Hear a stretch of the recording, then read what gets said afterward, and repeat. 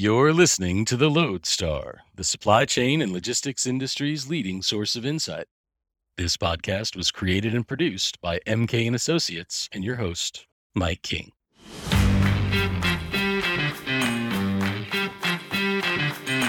Oh, do we have some stories for you today?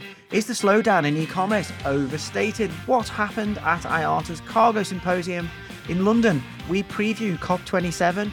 We ask what next for the EC's line of consortia competition rule exemptions. Chipping in with their thoughts are the Lodestar's Alex Linnane and Nick Savides, and e-commerce voice of reason, Mirja Nissen. We also have cameos from CMA CGM's former air cargo boss and Cyprus's Deputy Minister of Shipping, no less. Then, if you think East Coast versus West Coast is all about wrappers, think again. In part 2, we're looking at cargo shifts in the US this year from both a global perspective and from a port operator's viewpoint.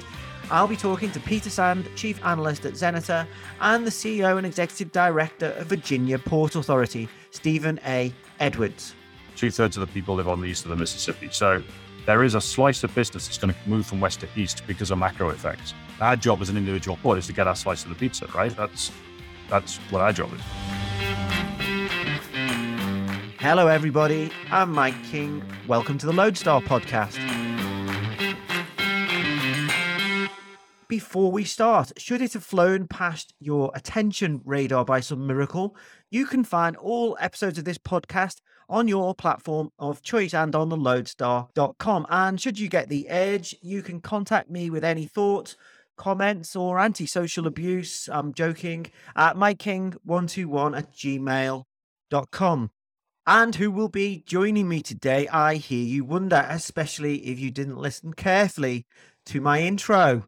First up, it's somebody who never feels better than when she's attending a conference in a darkened bunker. It's Lodestar publisher Alex Linnane. Hello, Alex. Hi, Mike. And also with us, we have a man who can brighten any room with his optimistic vigor. It's Lodestar news editor Nick Savides. Hello, Nick. Thanks for joining us. Oh, it's me. I didn't realize you were talking about me. But yes, hi. It was all tongue in cheek, Nick, but welcome anyway. As trailed, in part 1, we've got lots of big stories to cover, including why lines are now begging for cargo. Got some great insight on e-commerce from an industry leader, and Nick is going to give us a full briefing of what we can expect from COP27 next month. But first, the question that probably every listener just needs an answer to. London hosted IATA's World Cargo Symposium last month at ExCeL London. There were 1,350 delegates from 73 countries in attendance. Plenty of sponsors too. And Alex, you wrote an opinion that absolutely eviscerated it. Let me just take one of these beautiful sentences. Carpetless and dark. It was like doing business in a quick fit tyre centre. And it feels like the start of a steady decline for IATA, the beginning of its very own Buddenbrooks effect. Where do we start with that? Well, maybe you can explain the Buddenbrooks effect. I probably mispronounced it in a second. But first, what's a quick fit tyre centre just for our non-UK listeners? And why is the ExCeL Centre so like it? Yeah, thanks for pointing that one out, Mike. I did actually check before I wrote it, and Quick Fit is available across Europe. But for those who haven't had the pleasure, they are basic, cheap, soulless centres where you can get your car tyres fixed. In fact, my daughter, while potty training, once did a poo in the waiting room there, and I was surprised to find it didn't affect the ambience one little bit. In fact, no one batted an eyelid. The ExCeL Centre has really similar vibes. Unlike Quick Fit, though, the ExCeL Centre is annoyingly hard to get to on the outskirts of London. And us Brits were quite excited at the fact that IATA was coming to London, finally in the UK. But sadly, they didn't put it anywhere near any fun. No, I was there as well. I actually looked this up. It's a bit sad I did, but I did. ExCeL London, right? It's actually an abbreviation for Exhibition Centre London. So what sort of poetic genius was in charge of their branding? No imagination whatsoever. Maybe, unless they were trying to sell the naming rights to Microsoft. But Alex, you made a point. It wasn't just that the ExCeL Centre itself is a bit dank. It sort of breeds this weird natural light sense of confusion, or you feel vaguely upside down. I don't know what it is, but there was other events on there while we were there, and IATA stood out for being pretty poor even in relationship to those other events, didn't it? IATA didn't exactly roll out the red carpet, did they?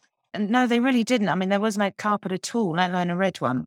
But yeah, you're right. One of the things at the Excel Centre is that you can see all the other industries having their events down the hall. And it's disappointing to find out that you're the one that looks the worst, to be honest. As you said, it's dark, without any atmosphere. Whereas there was an e-commerce expo just down the hall. It's full of young people looking excited. And I also went to the Gartner supply chain event over the river, which was very modern and comfy and bright, and it had actual women and young people as well. So the contrast was really quite stark. You're right, Gartner Symposium was excellent, but I'm going to try and seize on some positives from the World Cargo Symposium. I had a few good chats to people on the floor. I know you did. One of the highlights from the sessions was CMA CGM explaining their business plan and how air cargo fits into it, which you covered on the lodestar.com. Sorry about the sound quality here, and I'm going to blame Excel a little bit for this, but I'll just play a little clip from that session. This is CMA CGM's Olivier Casanova, who, well, we'll come back to his title shortly, but he was the head of CMA CGM at that moment in time. The idea was to launch a new French airline with a fleet of freighters. And it was an important step in the implementation of the strategic vision of Anshan Saturday to basically expand the product and the service offering that we are providing to our customers. Alex, Olivier explained exactly how CMA CGM sees its relationship with forwarders and how the airline fits in with its logistics arm, CEVA. What else did you take away from that talk from Olivier? I think he was just keen to soothe any fears that forwarders might have. Obviously, they own CEVA, they also own Jeffco now.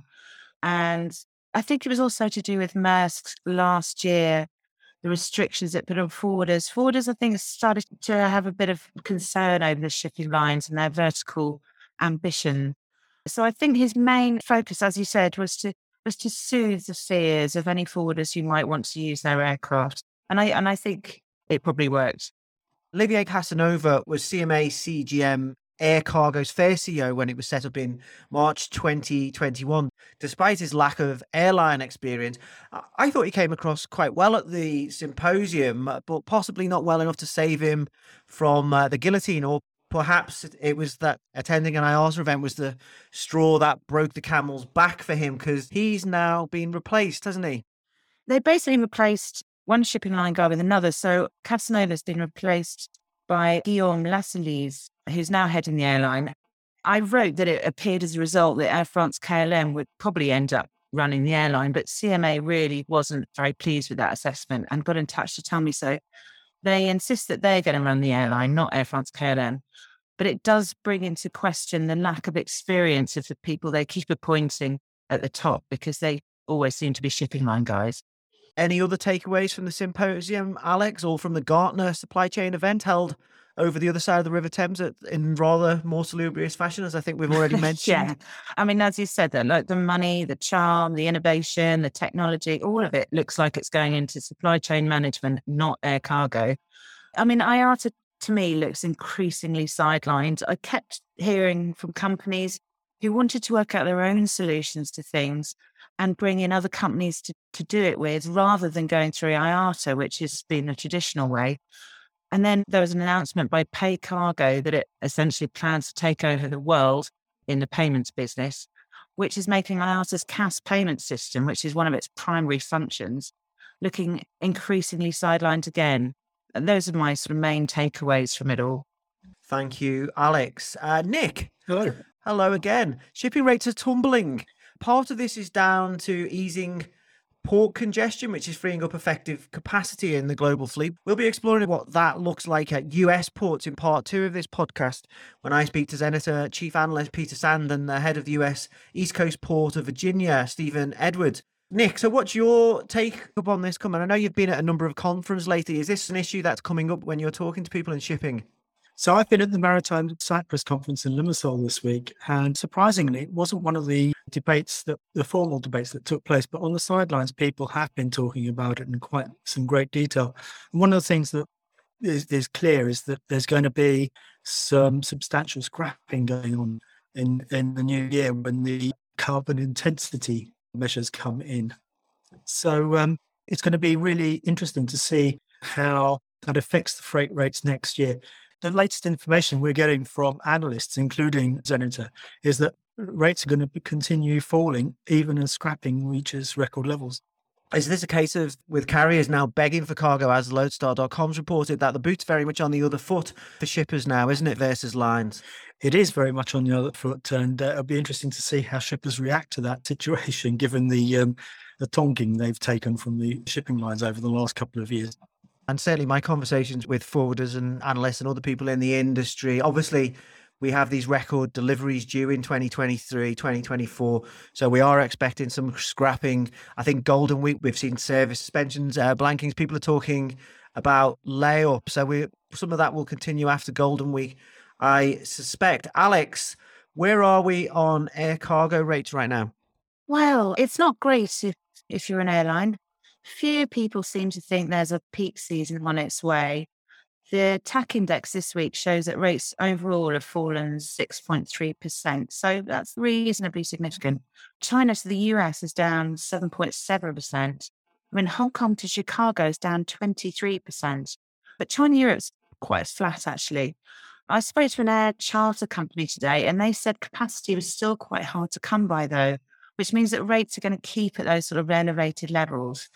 But then there's all these issues around the world. There's a port strike in South Africa, which, the shippers are now looking to air cargo. So that may lead to some sort of spike. But generally speaking, demand is reasonably soft at the moment. As we all know, wherever we get our media, there's an awful lot of economic issues out there at the moment. Many economies are looking at recessions over the next few quarters. As we've covered previously, when we've looked at various companies and how they're scaling back, including FedEx, Amazon, and Geodis, amongst others, one of the reasons they report for scaling back their ambitions or their earnings forecasts is a slowing in that rate of e-commerce growth during 2022.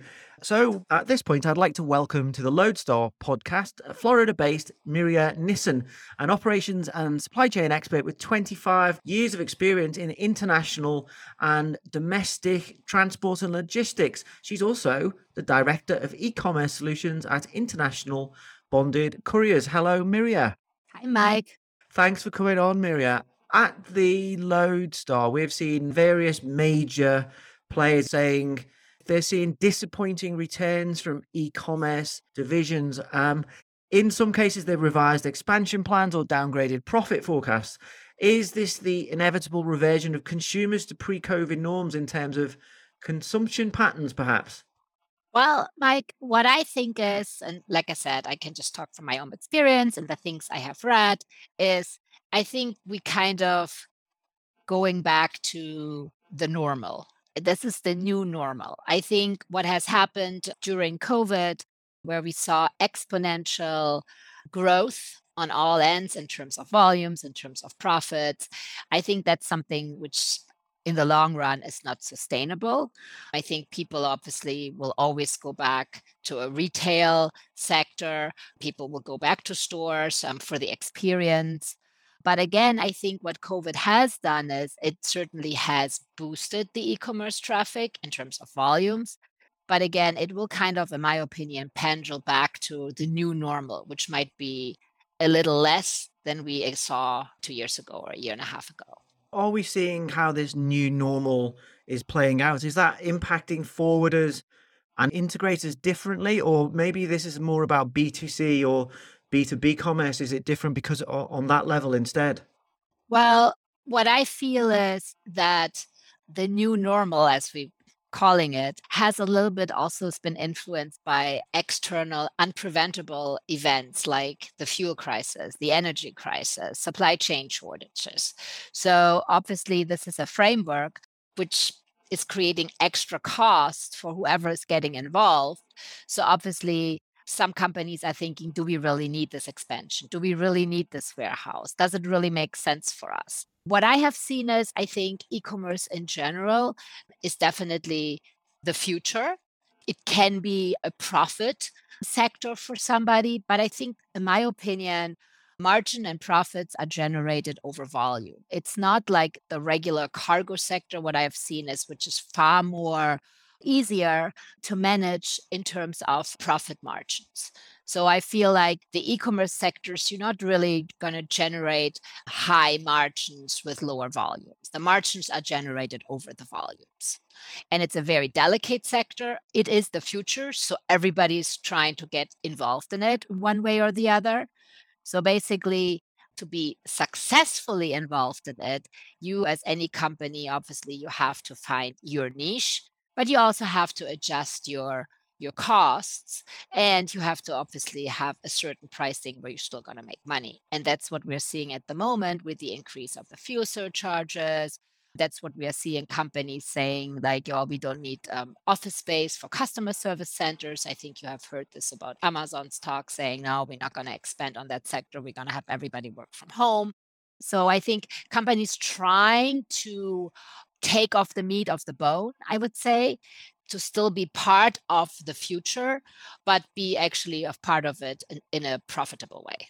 Maria, so looking forward, what happens in that short-term future? We've got the upcoming holiday season, but also maybe what happens for the rest of this decade for e-commerce? Where do we go from here? So what I believe in when it comes to e-commerce, especially in the future, the next decade, definitely there's going to be growth. And definitely this is going to be the future. What I think is we will see more digitalization. We will see new technologies, new marketplaces, new shipping platforms, new things basically popping up, especially a lot of startups and new companies, because everybody wants to get a piece out of it.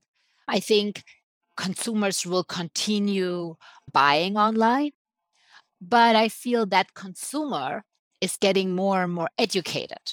So their expectations in many areas will actually increase. Expectations in terms of times, expectations in terms of data transfer. So they want to be informed. Where is my shipment?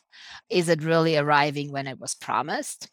And I also think that customers more and more will be less and less willing to actually pay for transportation. So everybody wants to have the free shipping. Everybody wants to basically get what they get through Amazon Prime. They probably be able at this point to sacrifice time for it if they don't have to pay for shipping. One thing what I've been seeing, and this is actually very interesting how this is going to be playing out, is when you look at the cross-border sector. I feel with the new duty and tax scheme in the European Union, where they completely eliminated the threshold, it will be interesting to see what the US market is going to do. Are they going to keep the high threshold of $800 to continue boosting cross-border e-commerce at this point? Or are they going to go back to I know there were some talks, going to go back to the $250. Overall, I feel this whole sector will get more and more digitalized. As a result, obviously, the data transfer will become more and more seamless, transparent for every party, including the consumer. And customers will basically want to be informed. So I'm thinking, for example, about these tax calculators. So if I'm a foreigner, I'm buying something, or I'm a US person, I'm buying something, foreigner is my better because it's $800 here. And I'm buying something overseas, I'm buying something from a US website, I'm based in London. I want to understand not only what is my cost of transport, I want to also understand what's going to be my duties and taxes I have to pay. So I think speed will go up, cost obviously will go up, nothing is for free, expectations will go up, and the customer at the end will be the one benefiting from it in many ways and also getting more educated. Miria, you're from Germany, but you're based in Florida. Do you think the way those trends that you've just described, will they play out differently in Europe versus the US? Are they different speed markets, maybe? I think it depends a little bit if you look at each country and their level of digitalization, their level of acceptance to online sales, the availability of online sales.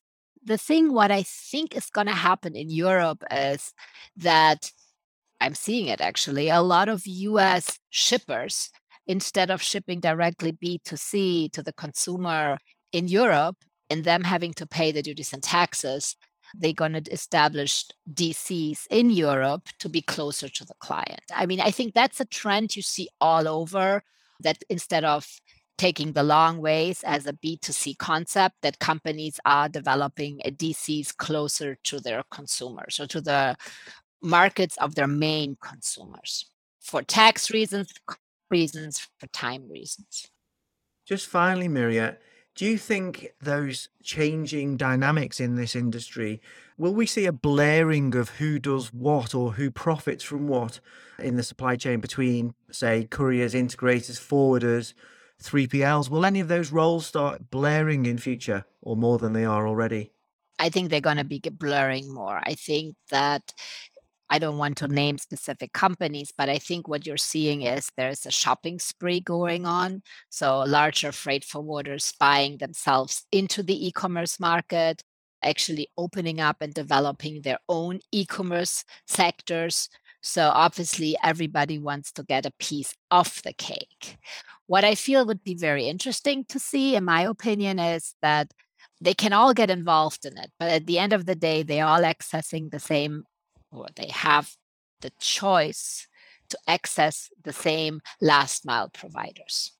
So unless there's new ones coming onto the market, it's kind of, in my opinion, it will be very interesting to see how those established last mile carriers continue to navigate the market, including the postal operators. That's something I'm really looking, because it's a cheaper segment, but it's a segment which serves globally. So I'm actually excited to see how this is playing out. Fast-moving market with a lot of moving parts. Miria Nissen, thank you for joining me today on the Loadstar podcast. It's been a pleasure. Thank you, Mike, for having me here. DHL results saw them actually boost profits and upwardly revise EBIT guidance. And one of the things that they cited was quite positive year-on-year B2C e-commerce shipments. So not everyone is seeing the same sort of negative trends, although they did also report softer B2B demand. Alex, you did a story about the parcelization of B2B e-commerce driving air cargo demand. Can you tell us a little bit more about that, please? Yeah, that was one thing I took away from WCS. Several people said that they were seeing an increasing amount of B2B e-commerce, which essentially means smaller shipments going faster and more often, which I think will probably lead to some sort of change in the traditional air cargo infrastructure. Another one of your stories, Alex, on loadstar.com was about container line regulation. Now, the EC is looking into whether to extend the Consortia Block Exemption Regulation, the CBER, from European competition law after April 2024. Now, Germany's competition authority, I'll say this for you, Alex, to save you from having to give it a go. Thank you. The Bundeskartellamt has now said it's against the extension. What's the importance of this for carriers and their customers? Well, this has been a big thing for shippers. They feel they've been treated appallingly, really, over the last couple of years. But it's not just that. They feel that the exemptions the carriers have had in being allowed their alliances have been unfair. And in part, that's because the lines have moved into the verticals. You know, they're involved in ports and they're involved in forwarding and all sorts of logistics. And so customers feel it's a really unfair advantage which other companies providing similar services just don't get. But now shippers are saying that it shouldn't just be about whether to extend this exemption or not. They want it to be reviewed completely and rethought about. Now, Germany has said that it's open to reviews, but it feels like it's against it. Israel, on the other hand, has said it supports the extension of the exemption. So it'll be interesting to see what other competition authorities decide to do. I spoke to James Hookham, actually, Secretary General of the Global Shippers Forum, about this, as covered on the latest Big Interview podcast out last week. Understandably, he's rather keen for more reform. Nick, what was the view from Cyprus? On the CBER, I did speak to Vasilios Dimitriadis, the Deputy Shipping Minister, and I asked him, what was your view on the CBER? Not yet. We are evaluating. I'm very well aware from my previous life about this, the fact that Commission granted an extension only for, I remember, 4 years, not 6 as it was usually, on grounds of very justified information if they are considering. But we have not reach, let's say, a clear position of Cyprus yet. Right. The Germans have said that there's been a change in the industry because it's more concentrated now. Is that the way you see it? Well, actually, the plan is to have in the forthcoming days a meeting with our industry to hear more how they see the whole thing, because one thing is economies of scale, the other is whether this will add to the environment, if it's more, organization, structures, and optimization from the block exception. But on the other side, we have to check whether it's still appropriate. I mean, in these times, I know the container market has been really, really profitable. Yeah. But honestly, we have not reached any position. We need to hear. I always want to hear, the different perspectives before deciding on this. Nick, more generally, do you think the tide has turned with some of these former supporters of CBER? Is it looking different in this post-COVID world after we've had these stratospheric rates? I think there has been a change, and I think the shippers have also changed strategy. There is a shift with the vertical integration because there's a concern that shippers' commercial information is being shared in a way that may not be strictly legal. That's not necessarily the case, but there is a fear that that's happening. Nick, you attended COP26 in Glasgow. COP27 will be held from the 6th to the 18th of November in Sharm el-Sheikh in Egypt. What are you expecting to come out of this event? What will be the most relevant point of discussion, for example, for Lodestar listeners, do you think? Well, I think there are two major things, and they came out quite clearly in the Maritime Cyprus event as well, which was very interesting. Almost 80% of the discussions at Maritime Cyprus were about green issues. One of the big issues is going to be LNG. LNG is a very potent greenhouse gas, but it stays in the atmosphere for 20 years. 20 years in 2030 takes us to 2050. So LNG is likely to be phased out very quickly. The other big issue has been that was discussed at length yesterday was taxonomy and the incentives the EU are looking at to try and get shipping companies to incentivize and go green. Sounds like there's a lot going on then. We'll look forward and hope there's some progress at COP27. In the meantime, Nick Savides, Alex Linnane, thanks for joining me today on the Lodestar podcast. Thank you. It was a pleasure. Thank you, Mike.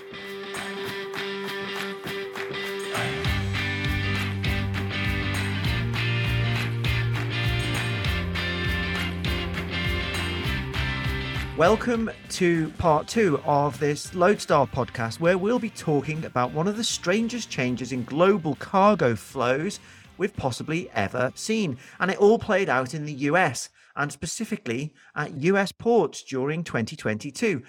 I always think we're all drawn to things in opposition to each other. We see this in popular culture. LeBron versus Jordan, Messi versus Ronaldo, even David versus Goliath. And who didn't feel compelled to watch the classic movie Cowboys and Aliens purely due to that beautiful juxtaposition of sci-fi and Western genres? It may well have just been me, and maybe it wasn't a classic, if I'm absolutely honest, but I think you know what I mean. So do you remember that tragic old rapper feud, LA versus New York? Well, in 2022, East Coast versus West Coast was all about the ports. Who didn't see those graphics of long vessel queues at San Pedro in 2021, where vessels were held waiting to load at LA and Long Beach? Well, in 2022, those queues and a lot of cargo that was caught up in them have shifted to the US East Coast. The reasons were many, and the implications and complications of that shift are continue to play out for US Inc. and for the ports, forwarders, shippers, and lines that are stakeholders in those supply chains. To discuss the whys and wheres of this, I'm joined today by two people who come to this subject from very different angles.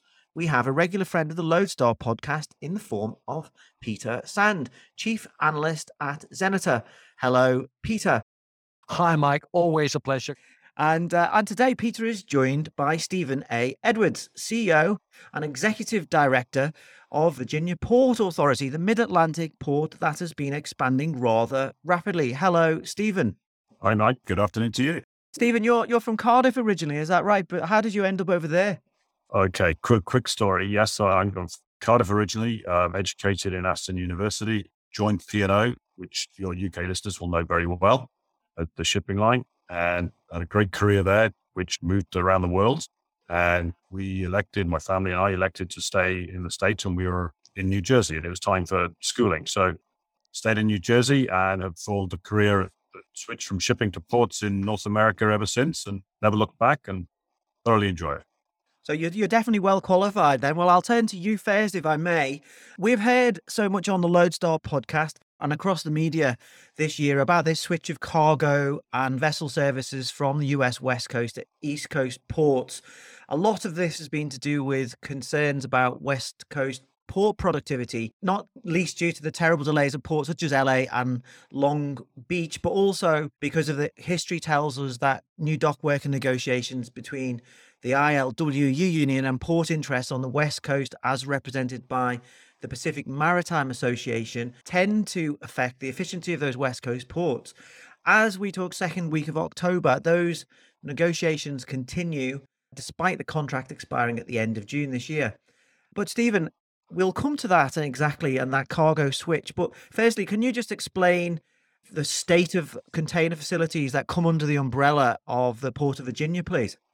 Yes, certainly, Mike. So the Port of Virginia, we operate 3 really primary container terminals. We call them Virginia International Gateway, Norfolk International South, Norfolk International North.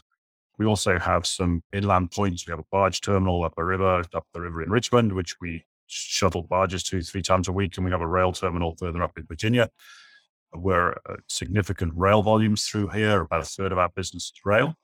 2 of our terminals are fully modernized, so semi-automated, modern terminals. By far the most modern port on the US Eastern Gulf Coast.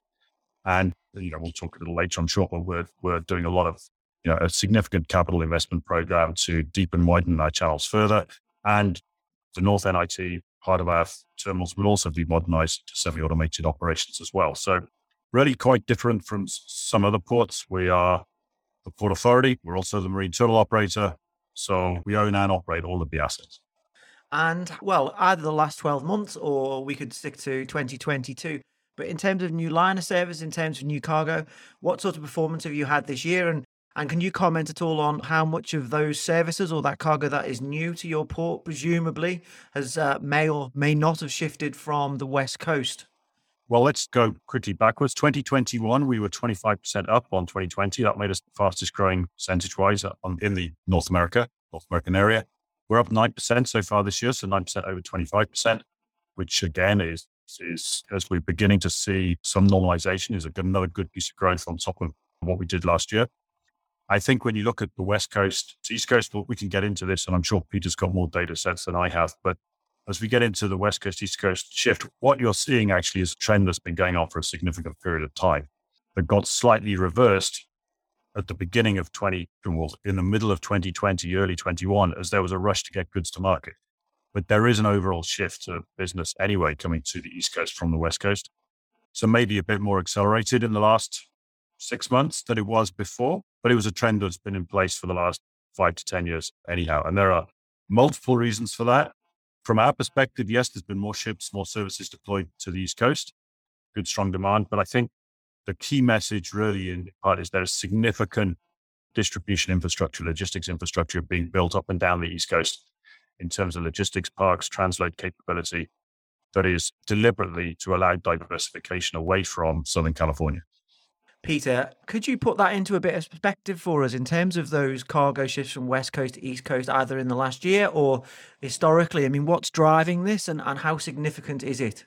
Stephen is spot on that this is one of the mega trends of North American imports that we have seen over the past decade, literally where more and more goods are shipped via US East Coast ports, to a little extent also via the US Gulf Coast ports, where a port of Houston, for instance, have really been tested also in terms of the limits of throughput abilities down there during the past year and a half approximately, especially when, of course, the storm was coming with the ILWU PMA negotiations that are still ongoing, and that definitely scared some shippers to push cargo out of the US West Coast into the US East Coast. If we go by some of the numbers for this year alone, we can see that volumes inbound to US West Coast is literally from the Far East down by 10%, almost 10% literally. So that's, in my eyes, It's a lot. We got almost 12% up on the Far East to US East Coast trade. And of course, US East Coast is so much more than Far Eastern imports. Very much so. We have also seen the European exporters being squeezed out by some of the boxes that have arrived via the Panama Canal, of course, as cargo has shifted there. But it's definitely a significant amount of volumes that you have seen. In total volumes, we're talking about a shift to the extent of 4-5%, with the US West Coast ports still being the largest group in terms of imports all over. The fact that most boxes still arrive from Far East is a fact that we cannot deny. But I think also one of the competitors that Stephen are having on his side of the North American continent, New York, New Jersey, just had a record of their own, beating the boats, San Pedro Bay ports, in the month of, was that August or September, in terms of total throughput. So there's definitely something going on here in terms of boxes shifting back and forth. And of course, that's a part of the normalization also when we get beyond signing of a contract and beyond the current downturn in the market, when some of those boxes are likely to move back to some extent. And how's that changed the nature of vessel queues at the different ports on the West Coast, where we saw those significant delays last year? Have they moved over to the East Coast or the Gulf Coast now, Peter? Yeah, it's basically a copy paste of what we saw in most part of 2021 that has been repeated in 2022 on the other coast. So massive congestion around the US East Coast ports, and I'm sure Stephen will also recognize long lines of ships being waiting outside his port, even though his terminals, I'm sure, did whatever they could getting boxes in and out. It was overwhelming to see. At some point in time, carriers were ready to literally bring capacity up by some 50% on top of what would otherwise normally be announced. Naturally, that never materialized because there was also a limit to how much cargo was actually going to be shifted there. But without doubt, this whole congestion issue coming down quite rapidly in the past 14 days. It may be too early to call it off, but we are definitely also seeing now spot rates in the past couple of days. If we look at the Stena spot market for the transatlantic, they're coming down now, even though it seems to be the one trade that has defied gravity. The transatlantic volumes going into to US East Coast. So a lot of congestion still around. On the West Coast also double up from pre-pandemic levels, but it's coming down, and it's part of that whole, say, upcoming 1 year transformation into to carriers once again deploying ships into their natural habitat away from the hectic COVID years. Stephen, a couple of good points that Peter raised there. Certainly last month, we still had significant congestion at Savannah, Houston, New York, New Jersey. So my first question to you is, what sort of vessel queues have you seen at Virginia? And the other factor that has been in the press, certainly a fair bit, is the problems that these East Coast ports have had with empties. I think we've even had empty container tariffs at some terminals. How have you been affected by those things?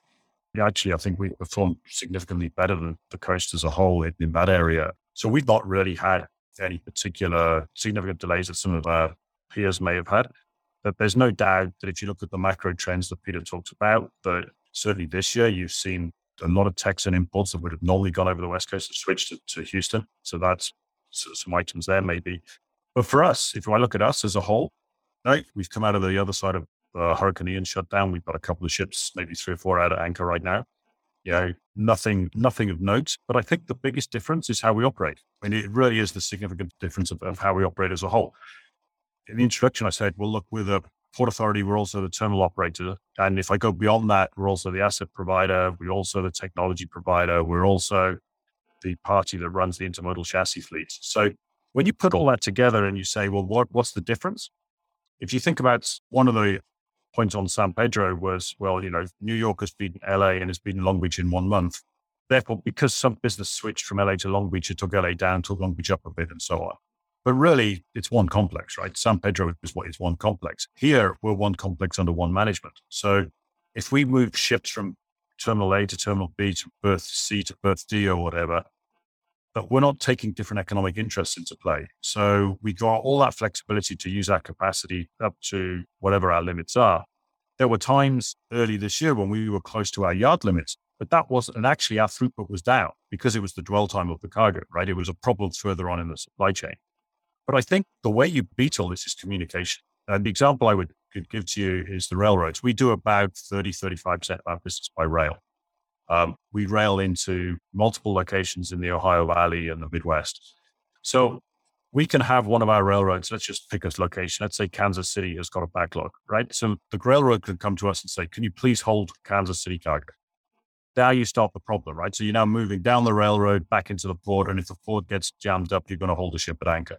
But the response to that is, of course, we can hold you at Kansas City. Can you speed up Columbus or can you speed up Chicago for us? So if we run that as a network and we say, as long as our overall cargo dwell times are manageable, we can manage the ports and the ships. I think what we're going to see across North America as a whole, ships are not going to be on schedule for a long time to come. You've got labor action going on in Europe right now, which is causing disruption to the European schedules. We know we've still got COVID, responses of lockdowns in Asia. So we still see ships can't run to proper schedules. So they're going to arrive in peaks and troughs. So you're going to have to squeeze them through when they come as a peak. You're going to have to clean up the yard when you get a little bit of a trough. The other change that has switched, I think, slightly from the West Coast is if you go back to middle of last year when there was the biggest problems on the West Coast, we had ships sailing from Asia, which were sailing to Los Angeles. Great. But they didn't have anywhere to go. So they didn't say, it's like a plane taking off and saying, but I haven't got a landing slot. Right. So that's going to create dynamics. So I think those days are over. We're back into the West Coast know what ships they're getting. The East Coast has been much more organized because the carriers coming to the East Coast planned well in advance because it's a longer transit. You knew a lot more about what was coming at us. But really for us, the other big difference, we run a fully automated yard system. So when ships are out of schedule and we need to rework our yard, we set about reworking the yard. And we don't burn through labor gangs. We don't have to go through all of our labor force to say, you're going to work 60, 70 hours of reworking the yard before we get to the ships. We've managed to keep the yards fluid, even if the batting order of the ships keeps changing on us. We handle the same number of ships here as LA does. We handle 130 ships a month. We just do less moves per ship. Movements in and out are just the same. So it all comes down to agility, communication with all the next stages of the supply chain. If you get it right, I think you can actually do it quite well. There have been, and are cases where, the volume of freight was just above the capacity that could be handled. And that's what the kind of forgiveness I think we got to look at for the folks in San Pedro is if at one point last year, one of the railroads said, we've hit gridlock, we have to stop. Imagine being told you can't take any more rail out of the gate when you got 3 weeks worth of rail coming at you already on ships. How does that get exposed to you? That gets exposed to you with ships at anchor, because that's the nodal point where the queue starts. So I think it's a much more complex issue, but those of us who have got oversight of the entire operation, have got good communication with all the other stakeholders, we've performed to a higher level.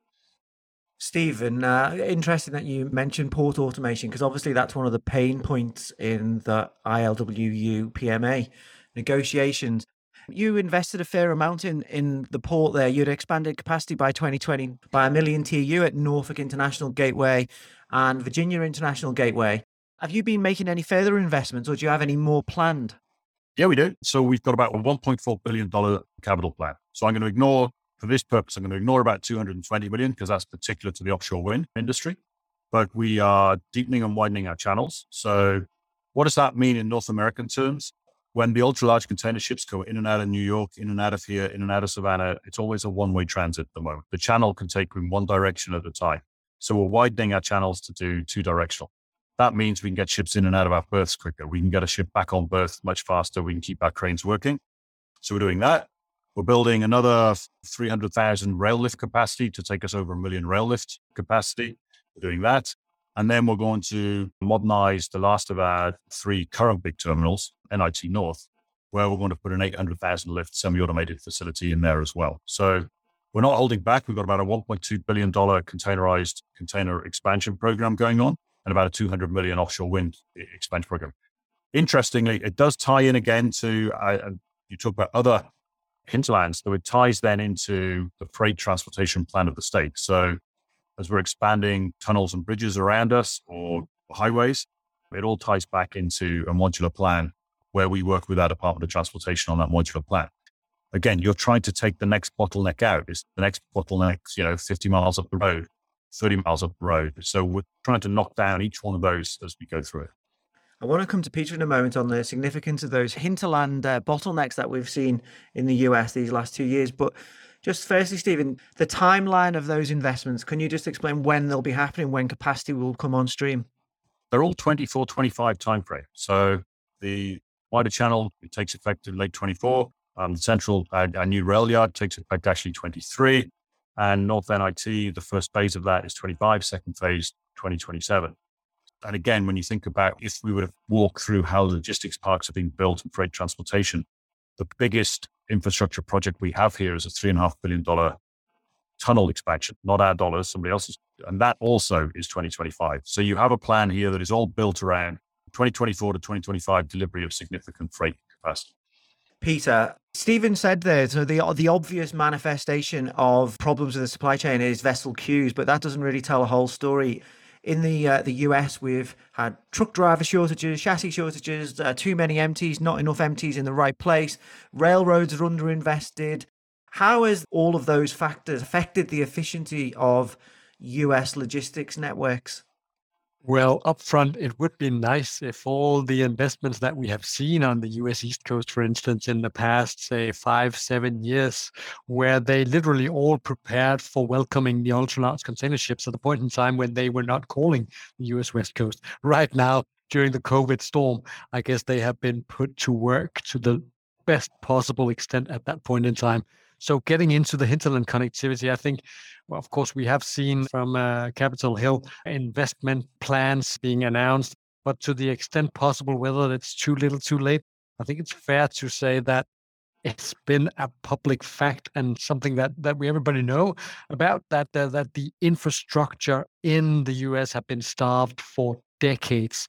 So whether it's too little, time will tell, but it's certainly about time to get some of those investments back up. I think at some point in time, Stephen touched on railway connectivity into Kansas, but I recall also during the peak of the crisis that we are just about to see the end of that.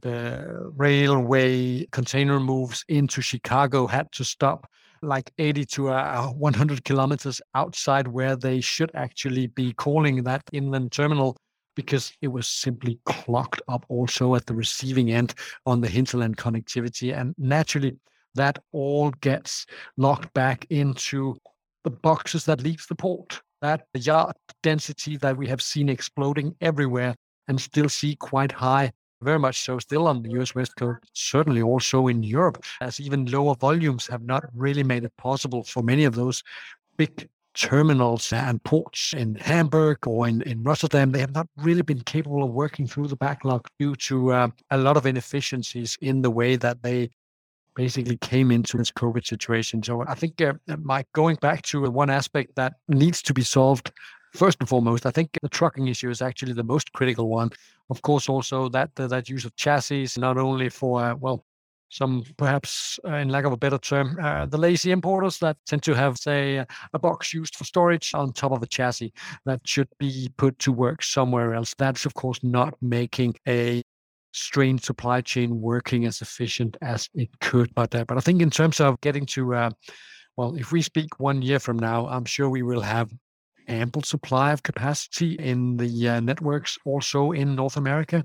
And obviously a stressful time like the ones that we have just gone through, where imports into North America are up by 27% on pre-COVID levels. Obviously, it was a disaster to happen. We did not see networks being capable of moving so much cargo. I mean, normally you see a gradual growth of anywhere between 2, 3, 5%, but having 27% in the time span of some 30 months, that was, of course, a disaster waiting to happen. So once we have unwinded it, the dust have settled, we will see what is the real level of demand going forward, at least not only for rail, but certainly also for truck. So I think we're still in for some hinterland connectivity issues in North America, as we are in COVID-ridden China. But certainly that is the one thing that we will also be watching out for as the logistics problems on the oceans unwind. Definitely, we still need those in the hinterland connectivity parts of the global supply chains also to unwind for everything to normalize in due time. Stephen, bearing in mind all those points that Peter's just made, if I might take a slight flight of fancy, if you had a federal carte blanche to fix the problems with the US infrastructure in terms of supply chains, where would you start, firstly? And secondly, where would you start specific to helping the Port of Virginia? Who can help you? What can help you? So I think what Peter raised is really quite interesting, is in the supply chain, is who pays for redundancy or resiliency. If you think through that whole process, which says if the warehousing space in Chicago was full because we weren't taking deliveries out of, we've oversupplied Chicago, and then we're saying, okay, we're going to store at the rail route, and then we're going to hold the train up, and then the transload operation in California is going to be held up because we're holding the train up. So we're going to hold the chassis at the transload, so we can't take containers out of the terminal because of the chassis. So we're going to hold the yard's going to fill up, so we're going to hold the ship outside. Where do you start, right? And I think in those kind of systems, the chassis issues across the nation, but we actually have our solution because we operate the chassis fleets for Virginia. We operate them ourselves. The question you've got to ask is, chassis fleets in North America are operated in the private sector, right? They're operated for profit. So think about if you're landing at an airport and you go rent a car. So you're going to go rent a car when you land at Manchester Airport, and you're going to say, great, okay. But if the amount of time you want that car for goes from the normal 3 days that Avis experiences to 20 days, does Avis go and build a bigger fleet, or does it say, hey, this is a bubble and I will let the bubble come back because I don't want too many cars afterwards? So private rental companies for profit are always going to say, I'll let the bubble get through and I will keep my fleet right. They're not acting as a utility that says, I must provide. So think about your power utility. You want electric power in your house every day. They have an obligation to serve. We took the view with chassis here that there is a need to serve. So I think there are different models that work better in different locations. If you were to really, truly say, where do you build resilient capacity and who pays for it? That debate is still to come. What I do think is you're going to see in North America, you're going to see significant investment in logistics parks in different locations. And it's happening. So if you actually think about what's going on in the marketplace, there are hundreds of millions of dollars being invested in transload and in warehousing away from where this historical concentration on LA Long Beach. And you're seeing other announcements coming out to help improve LA Long Beach. The BNSF, I think, has just recently come out with an announcement. So realistically, the private sector is stepping in to say, where can we build efficient capacity? Where you create buffer zones for where do I place long stay boxes that are holding up the system, long stay cargo that is really holding up that capability. I think every wider port, so let's think of it in our terms of wider ports, is every port is going to have to hold on to a secondary buffer site that says something happens down the supply chain that's going to stop our business. We're all going to have to build into our planning going forward that secondary buffer site. Because I don't think it says, go build a bigger Chicago ramp, go build a bigger Columbus, Ohio facility. People are going to expand there. People are going to expand warehousing and logistics parks. That's all happening. But the shock to the system say, hey, I've got to take 10,000 containers out of my system and park them, for want of a better word, because something's happened in the system. That planning is going to have to be built in somewhere. And of course, the cost of land has got to be covered, and the cost of development has got to be covered somehow. So I think the system is going to have to realize there's going to be a slightly higher capital cost and a slightly higher unit price as a result of actually people building in redundancy to the system. But the logical place to build it actually is close to the port, because you don't know where the problem is going to be down the line. You don't know if the problem is going to be in Kansas or Chicago or Ohio, or with one railroad or another railroad. You don't know where that problem is going to be. So you're actually better off putting it as near to the port, away from the waterfront, because the waterfront property is too valuable. You're going to have to go close enough that you can get all the containers back into the network and allow for those buffers. I don't have a perfect answer for every port. That's not possible if you're a residential locked port, but it is possible for sites which have got some faster rail links to. Look, in America, when we say close, that's within 100 miles. It's a little different to the UK. But I think you can see the same in Europe today. When the Rhine water levels are so low, people have to switch modes, and that creates capacity constraints. There are going to have to be these buffers to say, when cargo is slowing its delivery, how do we take it out of the system so the rest of the system runs fast? Obviously, you talked earlier about long-term investments, but how are you viewing the more near-term? How are you viewing the demand picture for next year? What are the lines saying to you in terms of how many services they're running, or what are your other stakeholders? What's their view on where the economy is at and those imports particularly? I don't think any one person knows. I don't think that the carriers really truly know. I think their systems are now built to be much more spot market or tramp shipping related. So they can move ships very quickly from one market to the other. I think the economic indicators, if on your risk register right now, they're kind of all going red because you just don't know. So you don't know should you carry on building for short-term growth, or are you going into a change? We can see what's happening right now in terms of where demand and spot pricing and so on is going. What we can't predict is the overall ocean carrier's response to that, or are we going to see a first quarter, a second quarter, or a third quarter next year? And there isn't a single economist who can give you one answer, right? Because economists are on the one hand and on the other hand. Right? That's the standard message to us.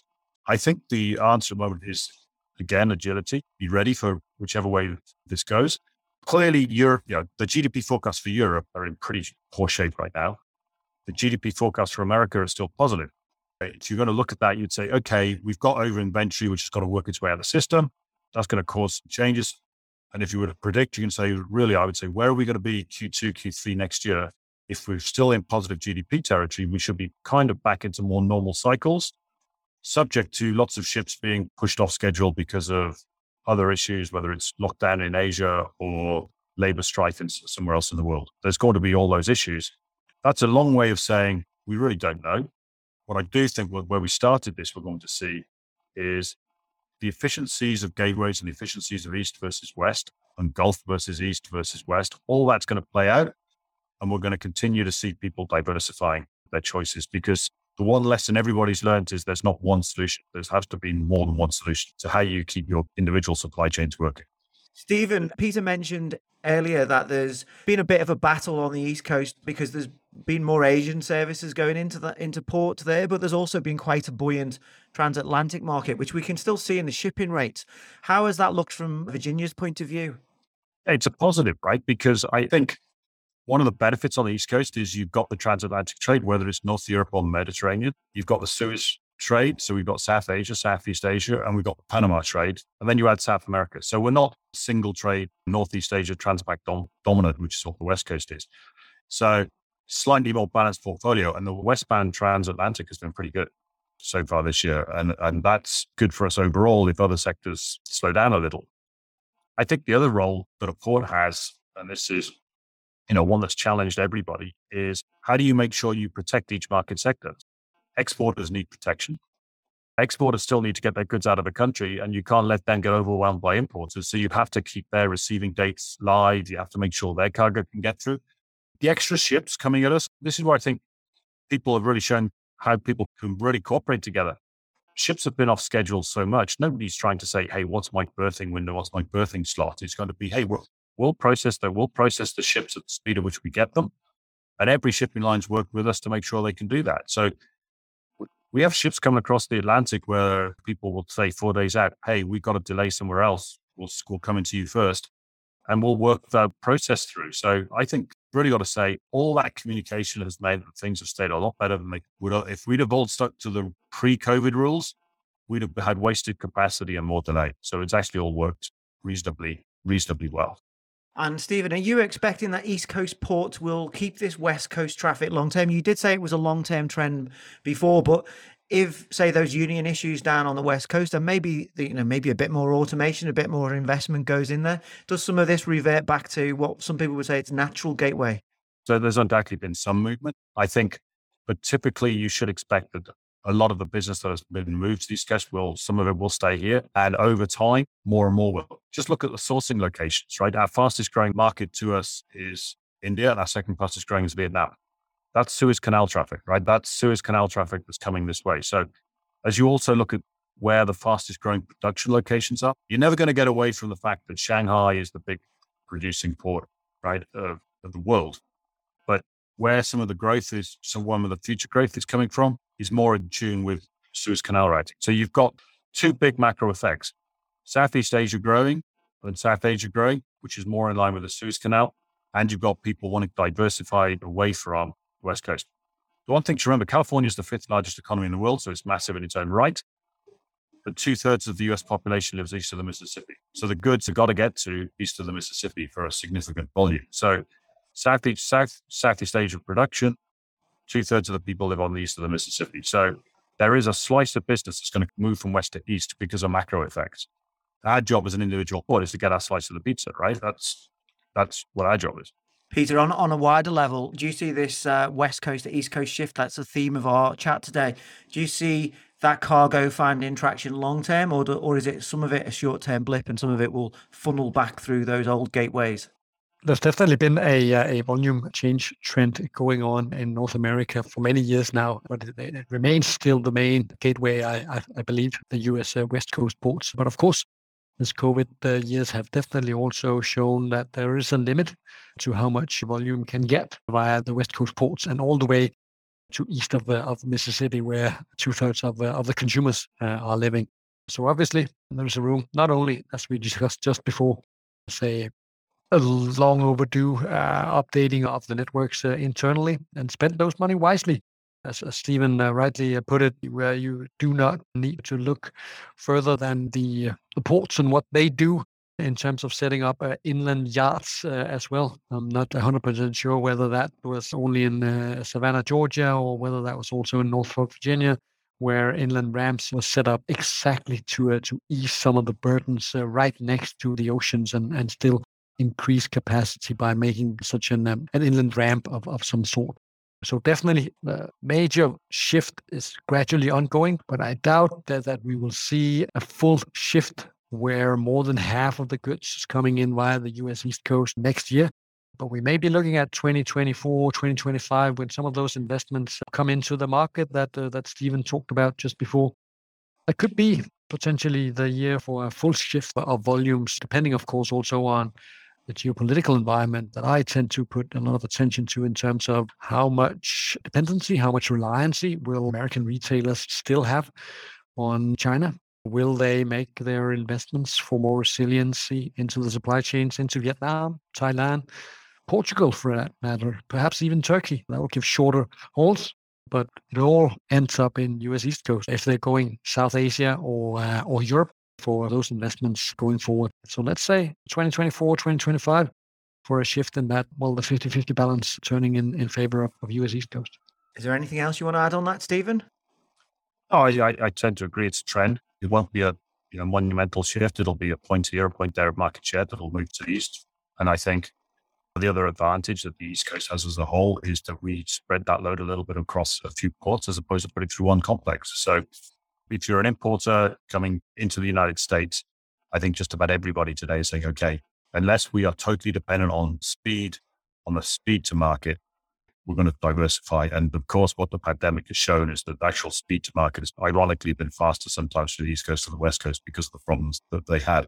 The opportunity is there for everybody to look at that, to make their individual decisions. But I think you will see people diversify. And that's certainly from our customer engagement.